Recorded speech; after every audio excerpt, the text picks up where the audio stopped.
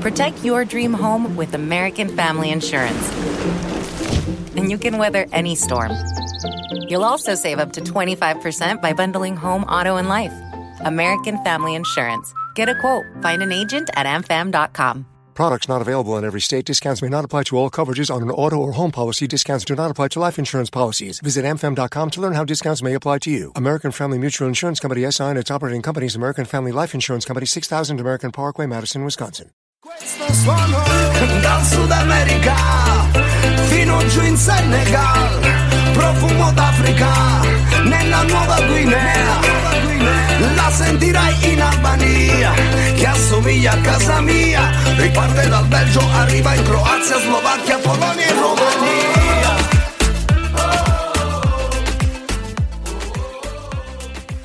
Hello and welcome to another edition of the Forza Napoli Worldwide Series. This is a series all about our fans. I'm convinced that we have the best fans in the world, so I wanted to give fans all over the world a platform where they can tell their stories, and together we can continue to grow this amazing community. I'm your host, Joe Fischetti. Thank you, as always, for listening. We're coming back to my home country of Canada for today's episode. Today's guest is an ex-professional footballer. He's also in charge of public relations for the Napoli Club Toronto. Gianluca Saggese, welcome to Forza Napoli. Thank you, Joe. Honored to be here.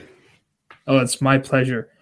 All right, so we've got a lot to talk about. We're going to talk about your time playing in Italy. We're going to talk about a Torontonian who you know that ended up playing for Napoli, and we're going to do a quick review of the Salernitana match.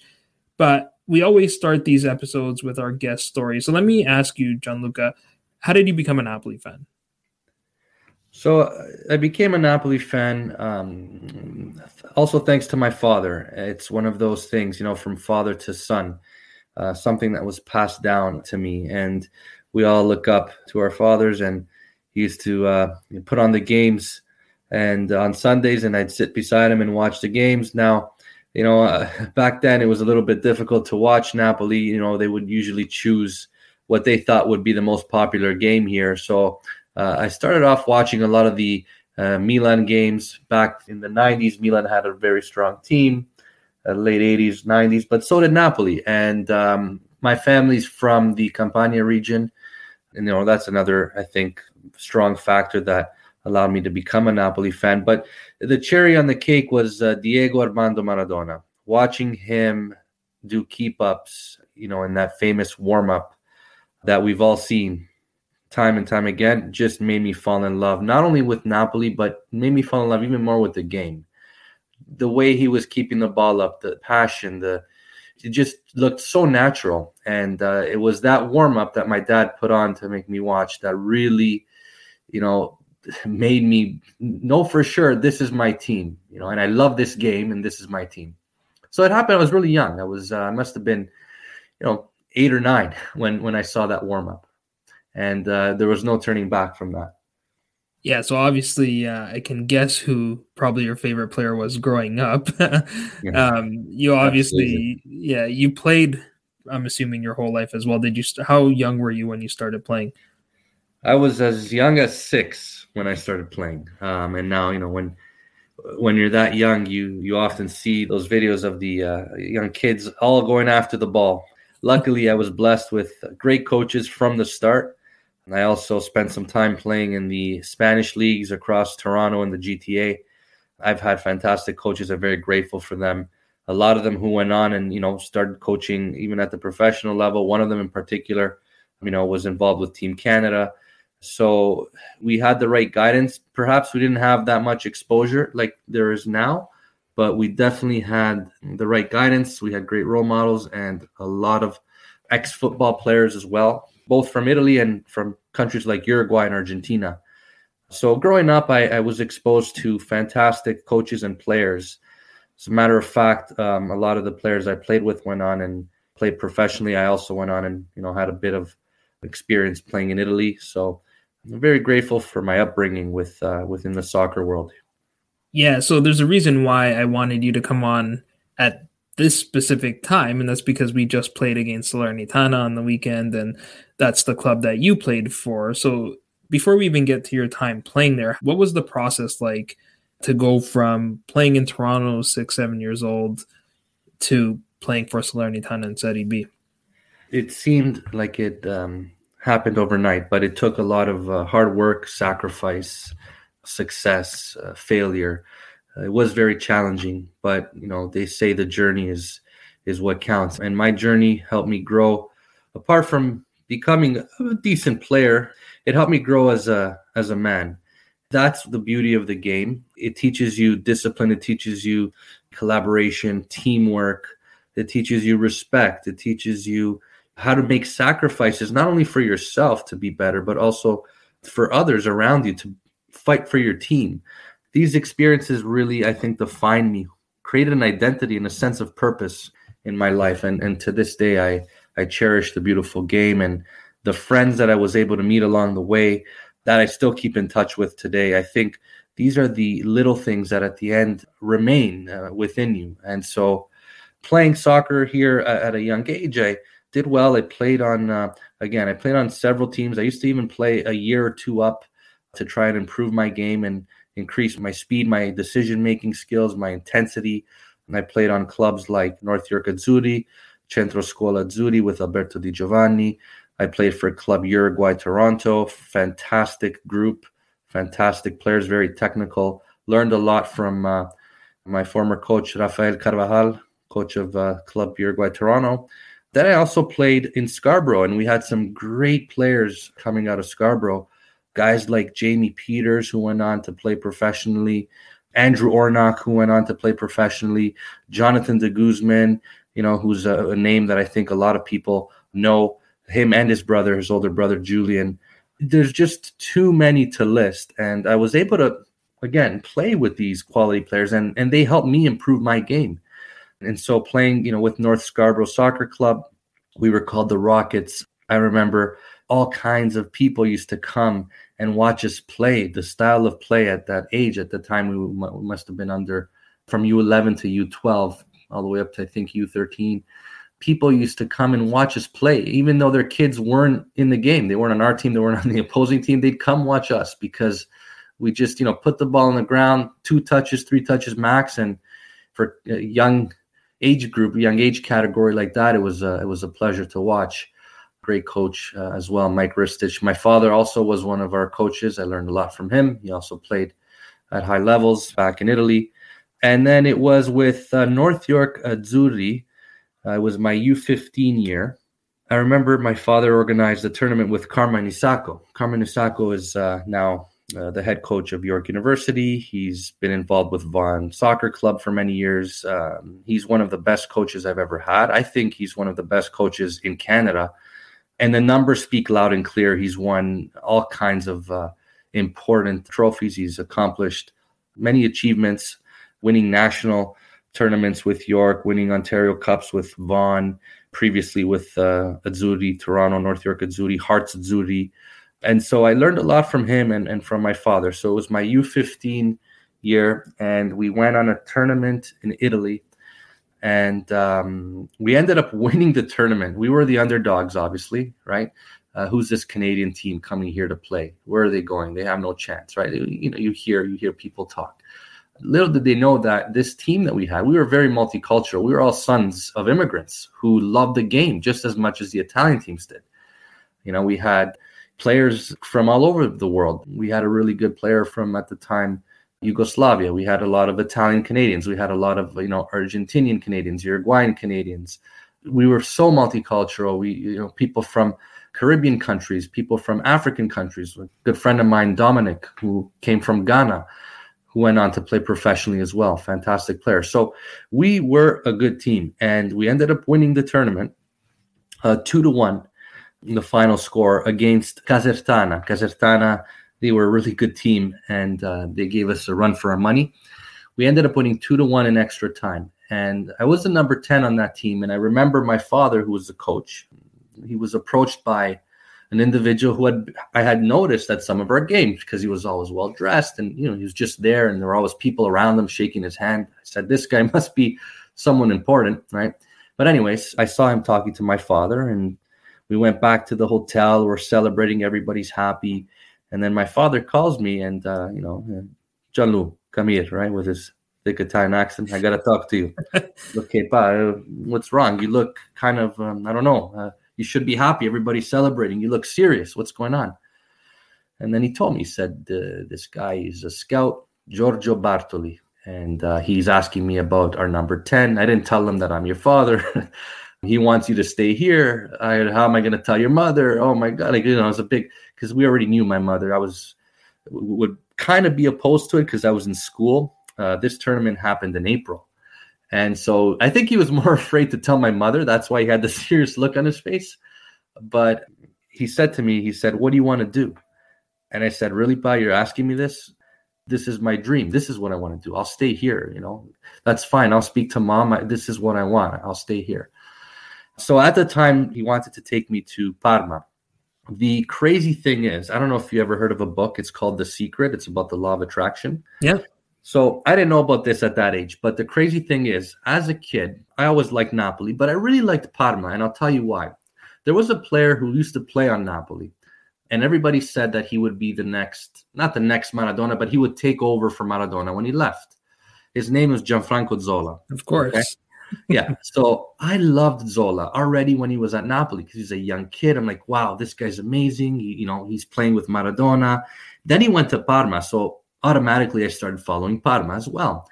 And I would always visualize myself playing for Parma, not because Parma was my favorite team, but because for me, playing for Napoli was just something that would never happen. It was just out of reach. That's the way my mind was thinking. I said, okay, well, I'll settle for Parma. I mean, still a Serie A team, Zola's on the Parma, no problem.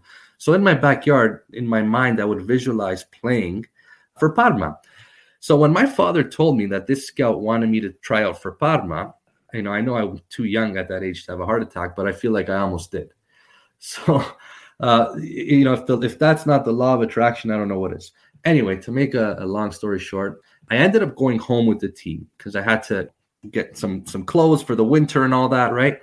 And take care of the school situation. Back then, we didn't have remote learning, so I had to go down to the Ministry of Education and pick up all of my books. I'd basically continue high school through correspondence, right?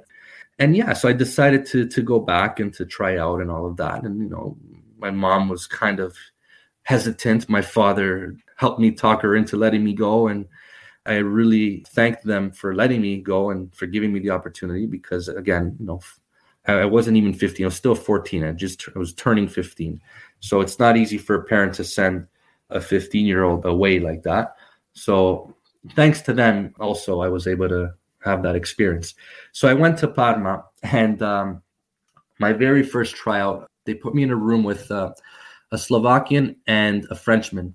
They were also trying out. So made friends with them. Obviously, I was nervous. They were older.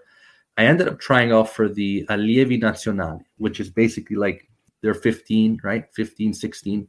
Yep. And I remember trying out at Parma. And as I'm waiting for instruction, we were doing a drill. The coach was Roberto Musi. He also played for Parma. And he also played on the Italian national team. So that alone for me was a big thing. But this is the crazy thing. As I'm waiting for instructions to do a drill, I see a bunch of players jogging. They were basically doing laps around the field because the way the Parma field worked, there were 3 big fields. And one of them was for the Allievi, one of them was for the Primavera, and the other one was for the first team. So I'm like, oh, I wonder who these guys are. They're jogging. It was Taffarel, Cannavaro, and Thuram. Okay. A few people might have heard of them before. Yeah, you would. Anyone who knows soccer knows Taffarel, right? Goalie of Brazil, who won the World Cup in '94. Unfortunately for us, obviously Lilian Thuram, superstar defender, and Fabio Cannavaro. Fabio Cannavaro played. Parma was stacked. Anyway, I was like, my jaw dropped, and I'm looking at them, and they're getting closer, and then I remember the coach saying, okay, dai, forza. And like I snapped back into it. And I actually ended up having a really, really good trial, but I didn't make the team. The agent told me this was a huge blow because I really wanted to play for Parma. He told me that their team was already set. I did well. Don't be discouraged. Obviously he wanted me to be motivated. So then I went to Bologna. And I tried out for the Primavera team. And I was angry. I had this fire inside of me because I really wanted to be at Parma. So I let out all my anger in that tryout, scored a couple of goals in the scrimmages. And remember, these guys are older than me. And so the technical director, his last name was Ferrante. I still remember. He said, "We're signing you. You're in 100%. So, it was really nice. We're taking trains from Parma to Bologna. Thank God for my dad. He was there with me at the beginning. And the day after they wanted me and they had me sign, my father said, "Okay, this is it. Like, I have to go back to work. Are you sure? Like, is this what you want? I'm leaving. When you wake up in the morning, I won't be here," because he had an early flight. "Do you want to come with me?" We had 2 tickets. We had a return flight, both of us. "Do you want to come with me or not?" And I said, "No, I'm staying." He's like, "Okay, when you wake up tomorrow, you won't see me. I'll be gone. Decide now. Are you sure?" I said, "Yes, I'm sure." So I woke up and he was gone. And then that's when it hit me. I'm like, whoa, this is really happening. I was 15 and I ended up playing my first year at Bologna. Unfortunately, what happened in Bologna was out of my control. The president at the time, Gazzoni, he wanted to reform the youth sector, the settore giovanile, because there were too many foreigners in the youth sector. As a matter of fact, on that team, on that Bologna team, there was me. I didn't have my Italian residence yet, my citizenship. I had my passport, but I wasn't considered an Italian citizen or a resident, residenza, yeah. There was me. There were 2 players from France. There were a few players from Africa. There were a few South Americans. So it was almost like half of the youth team was from outside of Emilia-Romagna, which is the region where Bologna is in. The president didn't like that. Fair enough. So he said, "We're only going to keep 3 foreigners. The rest, send them away." So I was a newcomer, and I was one of the foreigners sacrificed. And so they sold me to Ravenna, which at the time, their first team was in Serie B. Anyway, one thing after another. Parma was a disappointment. Bologna was a disappointment because I was doing really well. I didn't think it was fair and everything that happened to me. Anyway, so my father said, "Okay, I have a contact down south. I'm going to take you to Salernitana. They have a really good youth program." Okay, no problem. So then my second year, I signed with Salernitana and I did well there and I stayed there, ended up staying there. We went to the Beppe Viola tournament. We went to huge tournaments, a lot of exposure. We had a very, very strong team. The Beppe Viola tournament is a tournament that has that features all of the best youth clubs, and you have to be invited to the tournament. Not everybody gets an invite. We ended up coming in second. In our group, we had Inter, Sampdoria, and Parma, the team I tried out for. We beat them 1-0. Huge satisfaction. On that team, there was another famous player. He's Italian-American, Giuseppe Rossi. So this is a funny story. The way the Beppe Viola tournament works, and you can check their website and you'll see that our team there in Salernitana and all that, because they have like l'Albo d'Oro, right? How do you say that in English? Anyway, the history of all the winners, the runners-up. So the way the tournament works is they have a bus that they provide. And so the bus picks up one team and then they go and pick up the other team. So they picked Salernitana up first, our team, and then we went to pick up the Parma team. So while I'm on the bus, I hear this kid speaking English with, New York, New Jersey accent, right? And I was sitting beside a friend of mine on my team. He's like, "Hey, where's this guy from? He's speaking English." I'm like, "I don't know. Let's go find out." So I went up to him and he's like, "Hey, where are you from?" He's like, "I'm from New Jersey. Where are you from?" "I'm from Toronto. What's your name?" "Gianluca." "Giuseppe." "Pleasure." And I ended up sitting beside him on the way to the game. And so we played. We won. On the way back, sat beside him again. And we still keep in touch to this day. And, the rest is history. You know what happened with Giuseppe Rossi, right? Went on to play pro. Fantastic player. Great guy. Sampdoria we beat as well. And then Inter we tied. The coach of Sampdoria was Lombardo. He's now on the Italian national team coaching staff. So I'm here exposed, and there's all these professional players. It was a great experience. We ended up winning the quarterfinals as well. We ended up beating a team from Germany. I forgot the name of the team. But anyway, in the semifinals, we played Juventus. And it was a huge game, right, for everybody. Because, Juventus is Juventus, right? I mean, huge club, great youth system. So obviously we were the underdogs. We ended up beating them as well, 1-0. I was a little bit upset. I only played 15 minutes that game. I went on toward the end. But we ended up beating Juventus. So now people are expecting us to win the finals. We played Chievo Verona. We ended up losing in overtime 2-1. But anyway, it was a great tournament. And from that tournament, a lot of the players on my team ended up getting professional contracts. I didn't. I stayed with Salernitana. And, I said, okay, well, I'll keep trying, because the whole purpose of these tournaments is for that, right? Exposure. And then I ended up playing a game with the first team in the Coppa Italia. I actually played a couple, with the Serie B team. And, it was a great experience for me playing there and having my cousins, because my family's from there as well, to support me. And, at the end of the day, it didn't work out in the sense that I didn't really get that big contract I was looking for. So I had a choice to make. I said, well, I could keep trying here. I'm almost 20. What do I do if I don't get anything? So I decided to come back home, and I continued playing here. I went to university. I went to York, played on the York team, successful there as well, again, under Coach Carmen Osako. And, I continued playing here, and that's it. I always thought about what would have happened if I would have stayed. But I'm happy with the decision I made. And, you make decisions in life, you stick with them, right? Yeah, exactly. I mean, as you said, it was the journey that was probably more valuable at the end of it. You have all these great stories. Like you said, it's created the person you are today. That'll do for part one. In part two, we'll talk a little bit about your time after Salernitana.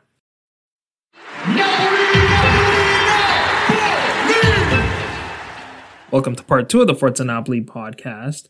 So let's talk a little bit about your time after Salernitana. You mentioned the player that I alluded to earlier, which was a bit of misdirection, because I said he's a Torontonian, but he ended up playing nationally for, I believe, the Netherlands. That's Jonathan de Guzman. You ended up becoming, or I guess staying, close friends with him, and then you went back to Italy. Tell me a little bit about that whole experience. Yeah, so this is another really crazy story. And for the record, he is definitely a Torontonian. He considers himself a Torontonian. He also, played for the Dutch national team, but he still has Toronto in his heart.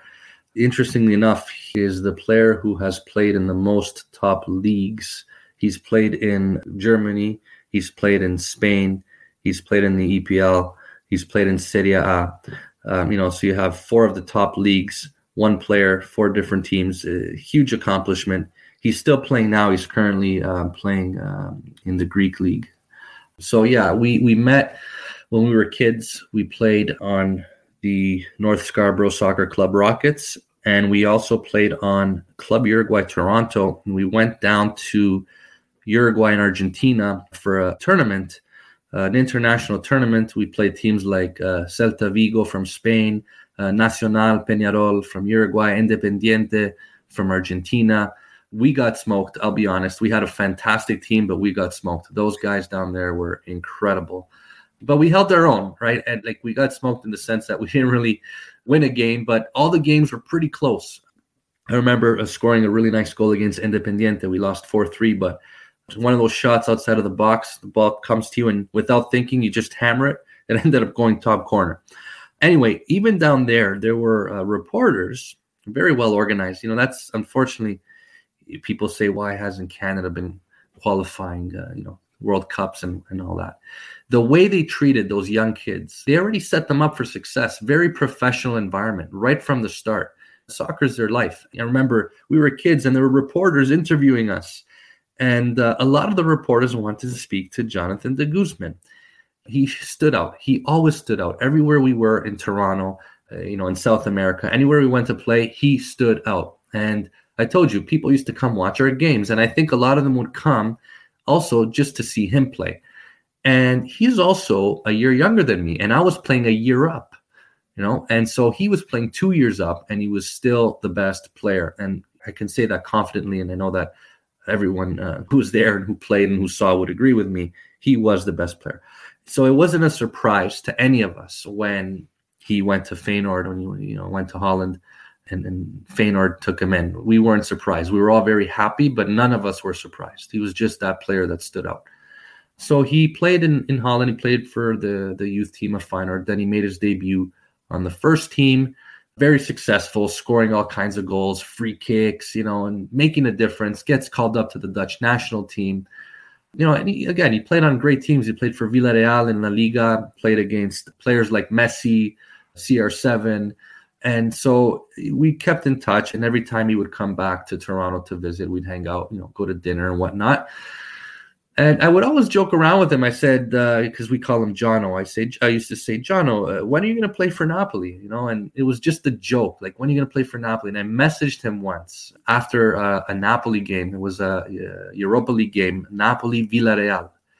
We won that game 2-0. I still remember the goal. Gökhan Inler scored from outside of the box. He had a rocket. You remember Inler, right? Yeah, Inler had that cannon for sure. Yeah. So there were. Sorry, I think it wasn't Europa League. It was Champions League. It was a Champions League game at the Stadio San Paolo at the time. Sold out crowd, 60,000 plus people. And I remember messaging Jono after the game. I said, "Listen, Jono, good game, but it's not easy playing in front of 60,000 screaming Napoli fans." And he replied, he said, "I've never experienced a stadium like this one. These fans were incredible. It was hard to think. I couldn't even hear myself think. They sang, they chanted, they cheered their team on the entire 90 minutes. And, I think that's what gave them that extra push, because Napoli dominated that game. And Villarreal was a good team. And we were still in that growing phase at the time, right? And I said, Jono, you just got to come to Napoli, man. It's so you, like the fans, the passion. It just fits your persona. And he's like, yeah, I know. I said, don't worry. I'll make a few calls. I'll call De Laurentiis. We'll work it out. Joking around, obviously, right? And one day we were in Italy. This was maybe a year later. I was in Italy with my family. And I got a text message from Jono. It said, hey, what are you doing? I said, I'm in Italy. He's like, I know. But did you see the newspaper this morning? And I said, no, I didn't. Why? He's like, go buy the newspaper, the sport newspaper. I said, okay, sure. So I bought the sport newspaper, and in the sports section, it said, Napoli in talks with Jonathan de Guzman. I said, this is crazy. This isn't happening. So I called him right away, video call, and I said, is back to the secret again, eh? I don't understand. But it works with everything except money. I try to attract money, but it doesn't work. With this other stuff, it works. Anyway, yeah, so he said, yeah, it might happen. It might happen. I'm very close to signing. And, if I do sign, I'm going to be there within a week. Can you come and pick me up at the airport? I'm supposed to go to the hotel. They have a hotel where they train, right? In Castelvolturno. I said, of course, keep me posted. Let me know as soon as you sign. Anyway, the next morning, I go buy the newspaper, and I still have the picture. Front page, the Gazzetta dello Sport, the pink one. Front page, De Guzman e del Napoli.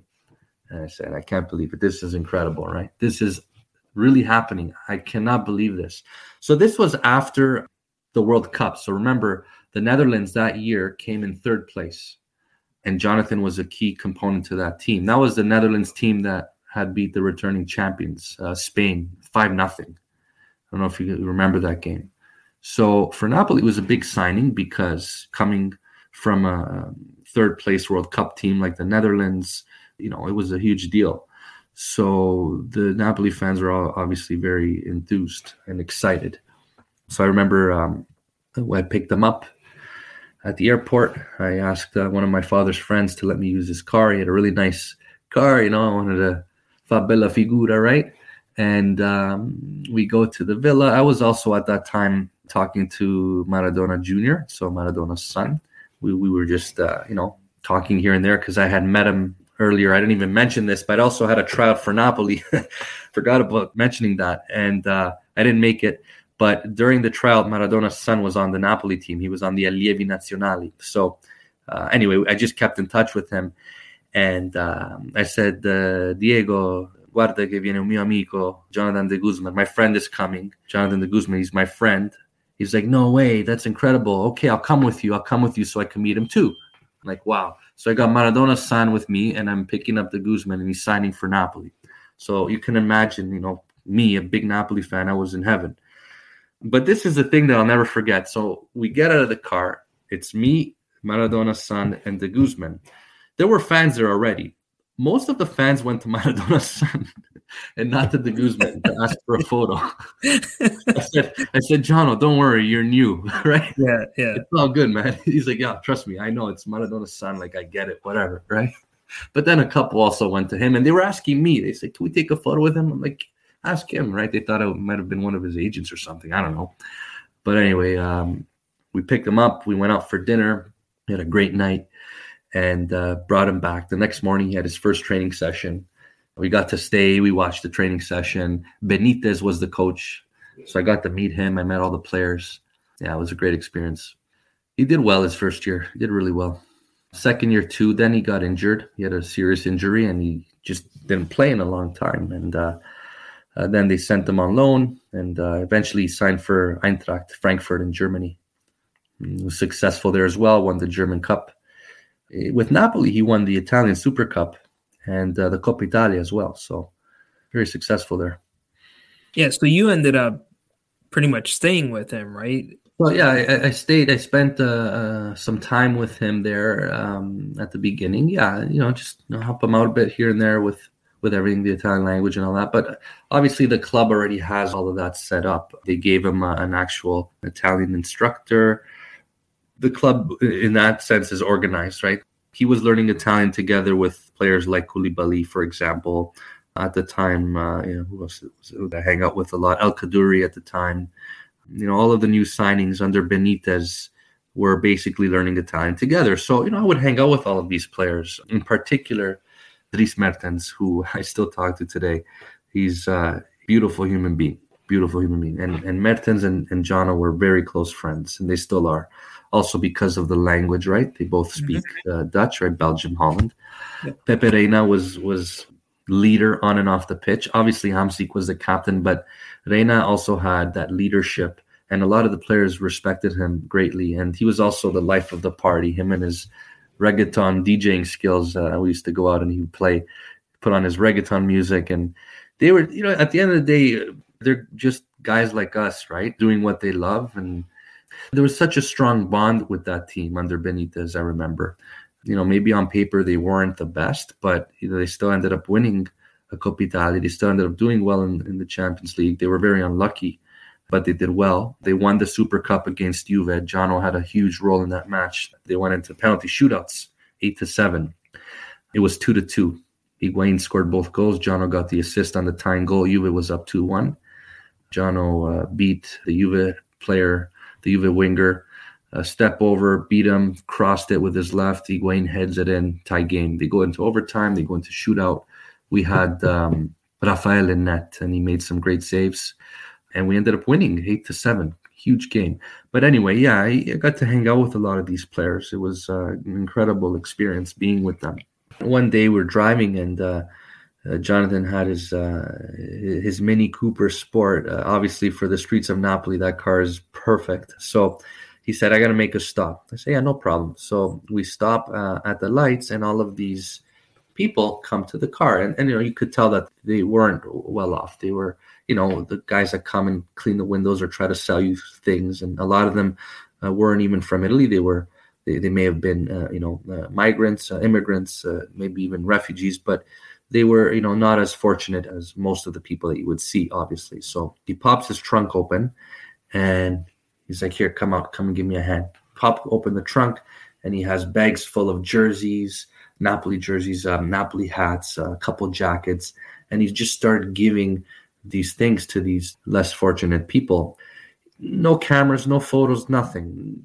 Genuinely wanted to help, and that really, for me, I'll never forget that. And a lot of these players are like that, and they're human beings. So it's easy for people to go on social media when they have a bad game and write nasty things to them.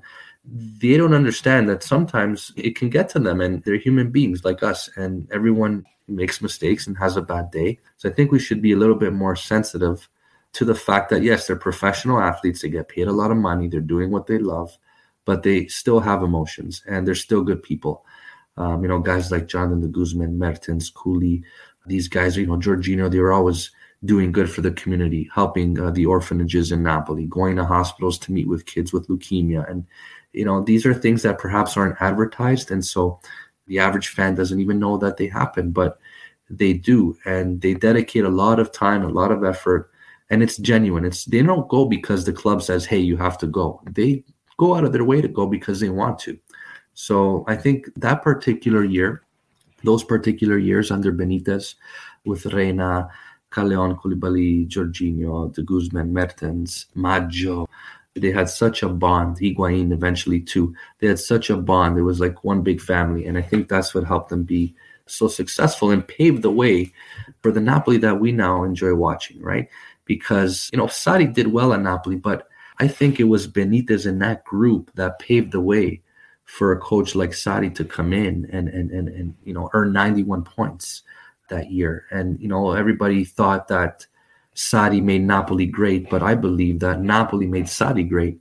And that team that had been molded into a family, thanks to those players that I mentioned, and of course, great coach like Benitez, paved the way for the Napoli that we now get to enjoy today, in my opinion.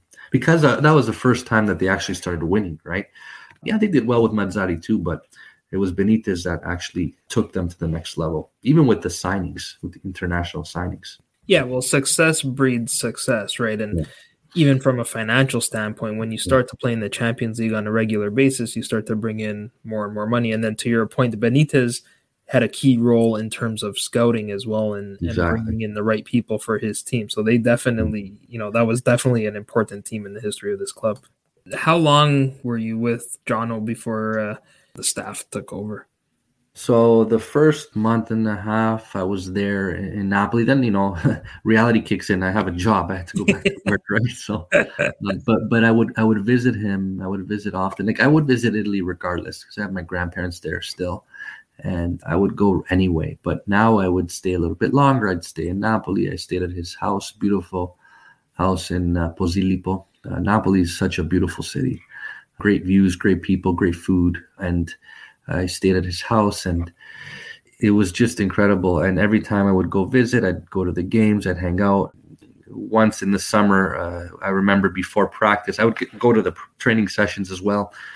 Before practice, there was this Lido. A Lido is like, on the beach where they have bar, restaurant, the umbrellas, the chairs. They would go hang out at this particular Lido, which was like a 10-minute drive from the training grounds.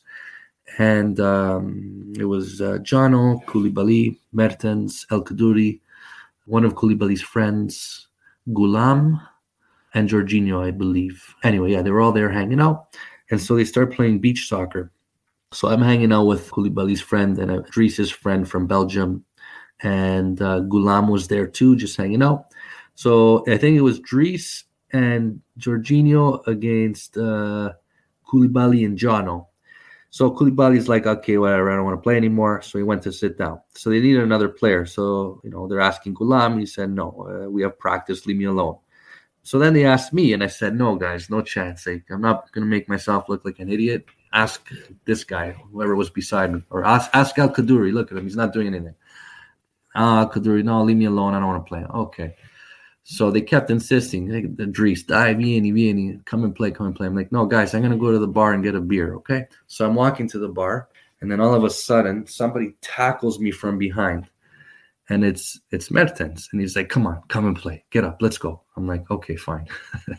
So I went, and I was really nervous, and these guys are competitive, even though it's just for fun. I think that's what makes them successful, too, that they're so competitive.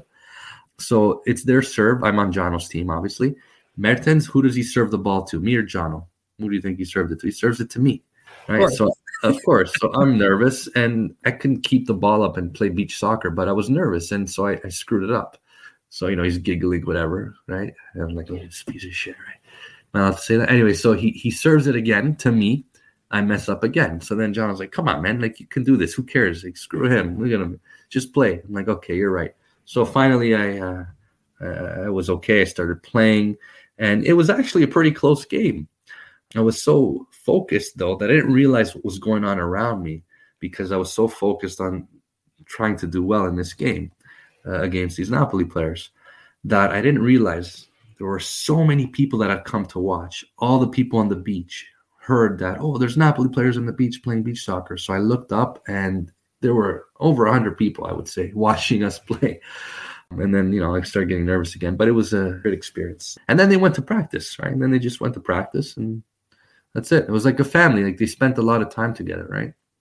Yeah, that's pretty crazy. Well, next time you speak to Dries, tell him we need him to extend that contract because I don't think we want to see we already saw Insigne go. We don't want to see Mertens go too. He definitely wants to extend. He loves Napoli. And I mean, as you know, so it's not that easy, but he really, really deep down in his heart wants to stay in Napoli. I know that for a fact. He has, he's Napolitan. His family is Napolitan, his friends, his parents. I remember going to watch Napoli games, and there'd be like a whole Dries Mertens fan club from Belgium that would fly and watch the games at the San Paolo Stadium at the time in Napoli. And they would always have the flag, the Belgian flag. And so once we actually went out with them for pizza. Great, great people. Like Mertens, he's just always in a good mood, friendly, welcoming, generous, funny, great sense of humor. I met his family. I met his significant other, and they're just great people. He's just the perfect fit for Napoli, for that kind of environment. And as you know, the fans absolutely adore him. I heard, who was it? Christian Maggio. He said that Dries Mertens è più napoletano di Lorenzo Insigne. And, although he may have been joking, right? A lot of people now are probably thinking that. Yeah. There's some truth to that, in the sense that he is extremely passionate about being Napoletano, right? In every sense of the word. I guess that's why he has this nickname, Ciro, which is one of the most common names in Napoli. Yeah, exactly. I've heard that he even went out of his way to learn how to speak Napolitan, not just live there. Yeah. Yeah, and he seems like a very genuine person. Like all of these things you're talking about, you've interacted with him in person. I've just sort of seen him, how he is, on the bench and training, things like that. It seems like it's the same guy. Well, just to give you another example, so I used to organize tours to Italy, both for leisure, for educational purposes, and for soccer. And I would bring soccer teams over to Italy. I brought many teams over. And part of our tour was to go to watch a Napoli training session. It was also thanks to guys like Mertens, Jorginho at the time, who was also had the pleasure of meeting a beautiful human being, him as well. What a great guy. And so thanks to them, they would allow us to bring the soccer team into the training grounds. And, the players would come out and they would sign their autographs. Now imagine a bunch of U16, U17 Canadian kids meeting at, eventually they signed big names too, like Higuain, right? Meeting these players, watching them play was a huge, huge deal. Insigne, right? We have photos with Insigne, with all of these players, with our Canadian teams holding the Canadian flag. And Mertens would always stay extra and just, talk to the kids after. It's obviously thanks to Guzman that all of these experiences happened for me, right? Because he's the one who brought me in. But Mertens was always generous with the kids, in the sense that he would make an effort to spend time with them and to take pictures and to just talk to them like one-on-one, right? That, I think, is a memory that these kids will keep with them for the rest of their lives. As a matter of fact, when I run into some of them, because now I play men's league and I'm playing against the kids I coached, and they say, they still call me sir. Hey, sir, because I teach high school, right? Sir, those were the best days of our lives. The most memorable high school experiences or trips or soccer-related trips we took were the ones, where we went and we played the Napoli youth team and the Salernitana youth team, and you took us to the Stadio Olimpico to watch Roma Inter. He took us to the San Paolo to watch Napoli, whoever Napoli was playing, would be there during that time. And that's what they remember, right? And I think I molded many young Napoli fans, because a lot of them became Napoli fans, right? Because of those experiences. And I'm proud of that. I'm happy about that. It's good. Yeah, well, you were doing God's work. So. Yeah. Exactly. Yeah, exactly. All right, so that'll do for part 2. In part 3, we'll talk briefly about the Salernitana match.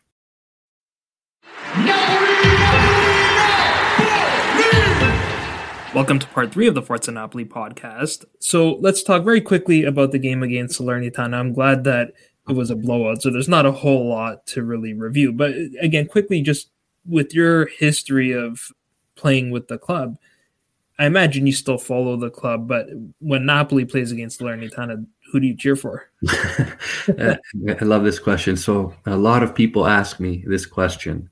It's incredible, because in Italy, if you tell people in the Campania region that you support both Napoli and Salernitana, they think you're crazy, because it's a derby and they're supposed to be rivals, even though I wouldn't consider them rivals, because Napoli's in another category. Let's be honest. It's not like Roma Lazio, right? Or Inter Milan. Yeah. It was the same thing like with Benevento last season. It's not really, or if my Avellino ever gets back, Exactly. I'll still cheer for both, because I know it's kind of not not at the same level. Exactly. But at the end of the day, Napoli's my team. So I cheer for Napoli 100%. When Salernitana is not playing Napoli, I cheer for Salernitana. But, I try to tell the Italians, because I'm always in Italy, and I say, guys, like, it's Campania. Let's be united. Already, we have everybody against us. I mean, look at, without getting into the politics, but right, let's just be united and work together rather than be divided and hurt ourselves. We have enough people trying to hurt us, right? So, and then they say, oh, you know what? Yeah, you got a point. They listen for 10 minutes and then they go back to hating on the other team. So the garbage bags with the Napoli logo on. But anyway, yeah, they're now Salernitana with their new owner was a very successful businessman from Napoli. Yep. So I say to my friends who are Salernitana supporters, I'm like, thanks to a guy from Napoli, you guys are safe. State zit, lasciami stare, right? Okay.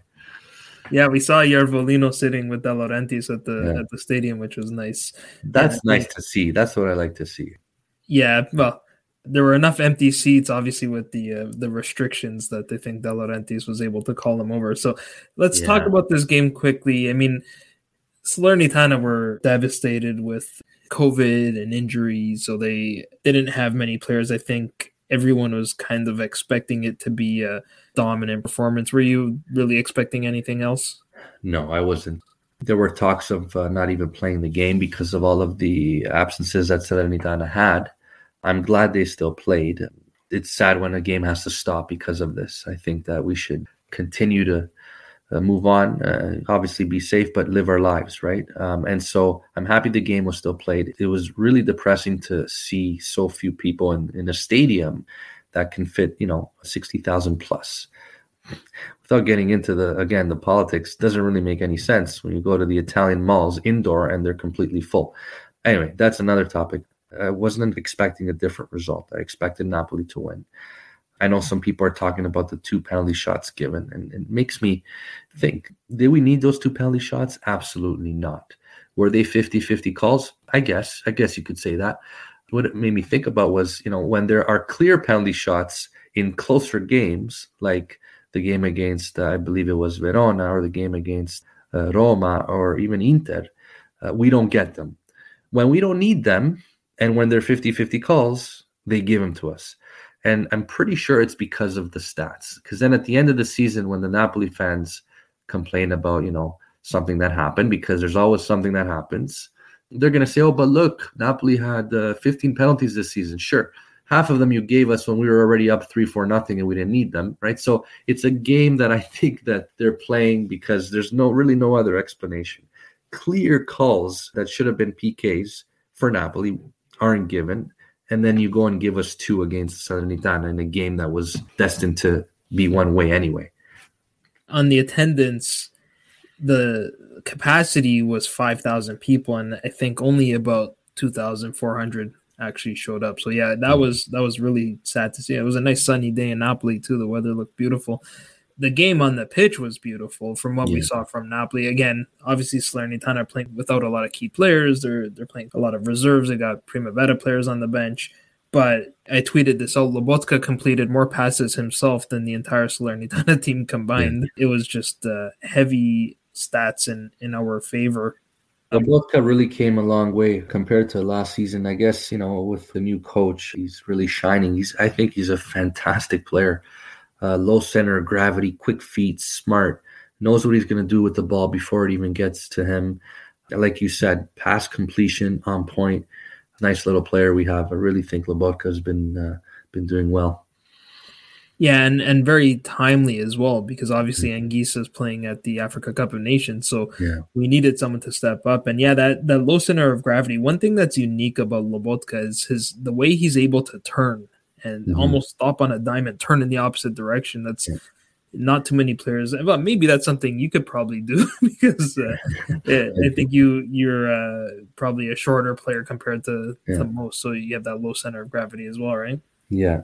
And when we signed Lobotka, I remember Hamsik saying, trust me, Napoli, you won't regret this signing. And then, I saw him play and I saw potential right away. I know a lot of people at the beginning were really not happy with his performances, but I said, okay, he's okay, but Hamsik, really, I don't know, I'm not convinced. And this year, I went back to what Hamzik said, and now I knew what he was talking about, right? Yeah, I mentioned this on the last episode, actually, that one of Hamzik's entourage, someone in his entourage, actually did an interview. I can't remember which radio station, Radio Marte or Kiss Kiss or whatever, and he actually said that Hamzik was pretty crucial in getting Lobotka to Napoli. Like, he was on the phone with Giuntoli every day for about a month and a half.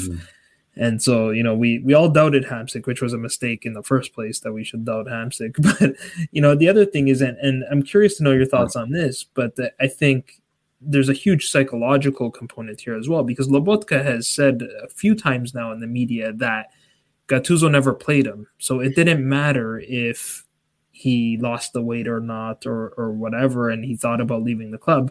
Then you bring in a guy like Spalletti, and all we hear from Spalletti is, I have 23 strong players. He doesn't really talk about a first 11 and reserves. It's, I have 23 strong players, and we're not going to make alibis. We're not going to make excuses. So how important is that for a player to have the confidence of the manager? Oh, it's key. Soccer is a mental game too. And it reminded me of when I played, how can you go from being incredible and then you play for another team or you try out for another team and you don't play well, you don't perform the same. The whole dynamic, especially the coach, is very important. So yes, I agree with that. Maybe Spalletti gave him more confidence. Maybe, he gave him more of an important role. Not to take anything away from Gattuso. Gattuso also, remember, he had a lot of players missing for a long period of time. He barely got to use Osimhen.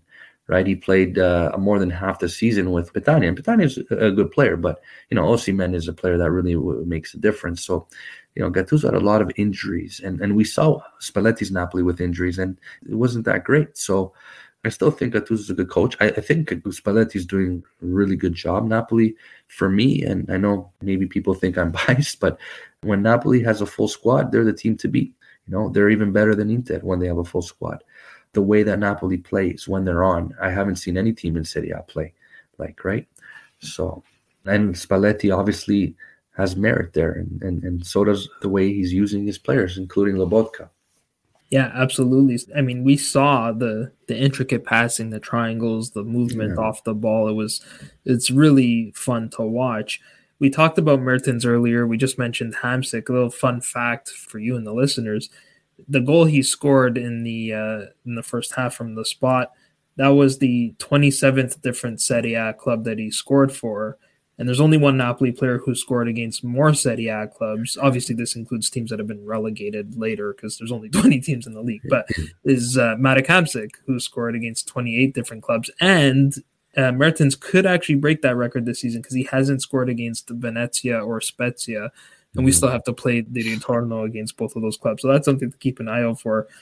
Another big talking point from this match, another sort of important stat, was with Insigne's goal, his 115th in all competitions for Napoli. He tied Diego Maradona in terms of most goals for the club.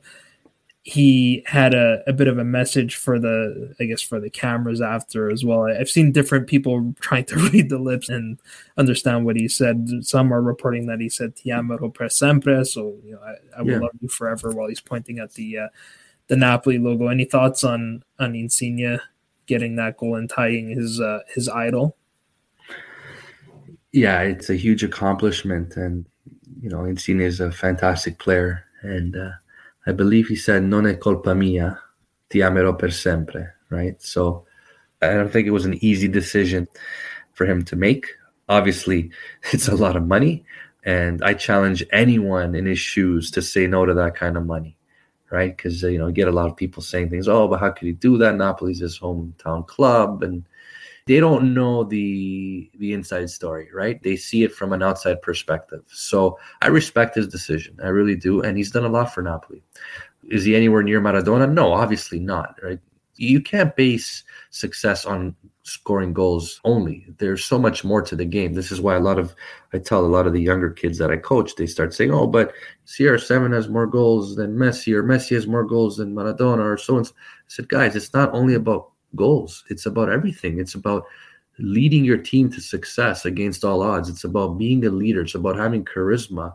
setting up goals, just being the best player that you can be. And, you don't have to score goals sometimes to make a difference. And Maradona was one of those players. He made a difference no matter what, just him being on the field. I heard an interview from Paolo Maldini back in the big matches, Milan-Napoli, in the Maradona, Baresi, Maldini days, right? And Maldini said during the warm-up, before they would both go onto the field, they would just watch Maradona warm up. And he would always complain, oh, I have pain, I'm injured, I'm this, I'm that. And they would watch him just do keep-ups and warm up. And then on the field, he just turned into a lion. These are the words of Paolo Maldini, one of the greatest defenders in the world. Like things like that make you realize how important, how crucial, and how much of an impact a player has. Obviously, Insigne has had a huge impact, but to compare him to Maradona, despite him scoring the same amount of goals as him, is just, far-fetched, in my opinion. No, absolutely. And I tweeted this out as well. It took Maradona 154 fewer appearances to get to that number. Yeah, and you can't even compare that because, when you look at the way the game was called and officiated and played back then, things that are now red cards were not even called as a foul back then. And oh my God, imagine playing against Baresi, Maldini, exactly. Two tackles. But that's the thing. I always tell people this. Maradona, he would get up and just keep going. What a player! What a player! What a character he had. And yeah, you're absolutely right. But Insigne, I think he suffers a lot in the sense that there's a lot of pressure on him because he's from Napoli, right? He's from Frattamaggiore, Napoli. The fans have always been hard on him, and it kind of, I feel bad, even though people probably think, how can you feel bad for him? He's got all this money, but I still feel bad for him because he obviously loves Napoli. He bleeds blue. He wants to win. He's had, a lot of success, but he's also had a lot of heartbreaking situations, like the 91 points Scudetto that was stolen from us, right? And so you have to also, I think, appreciate that. And he's done a lot for Napoli. So I respect his decision and I support him. He's our captain. He's a great player. He's a great person. The best of luck to him. Yeah, and like you said, we don't know what's going on behind closed doors. It's easy for us to judge from the outside looking in. By the way, for the English speakers, non è colpa mio means it's not my fault, which is the same thing as Brother Roberto said to Sky Sport not too long ago. Gianluca, that's all we have time for today, but I want to thank you so much for taking the time to speak with me. Yeah, it's been a pleasure. Thank you, Joe. And Forza Napoli. The pleasure is all mine, sempre. And you can find Gianluca on Twitter at Saggese, though you're not really that active on Twitter. You're more of an Instagram guy. Yeah, I'm more of an Instagram. Yeah. Gianluca.Saggese if you want to give him a follow. You can find me on Twitter at Joe_Fischetti5, and you can find the podcast on Twitter, Instagram, and Facebook at Forza Napoli Pod. I'll be back in soon with another really interesting episode of Forza Napoli Worldwide, so stay tuned for that. But until next time, I'm Joe Fischetti. Forza Napoli sempre. Tutto il mondo è casa mia, è casa mia. Vieni a Napoli e non andrai più via. Napoli, Napoli, Napoli, Napoli, Napoli, Napoli, Napoli, Napoli, Napoli, Napoli, Napoli.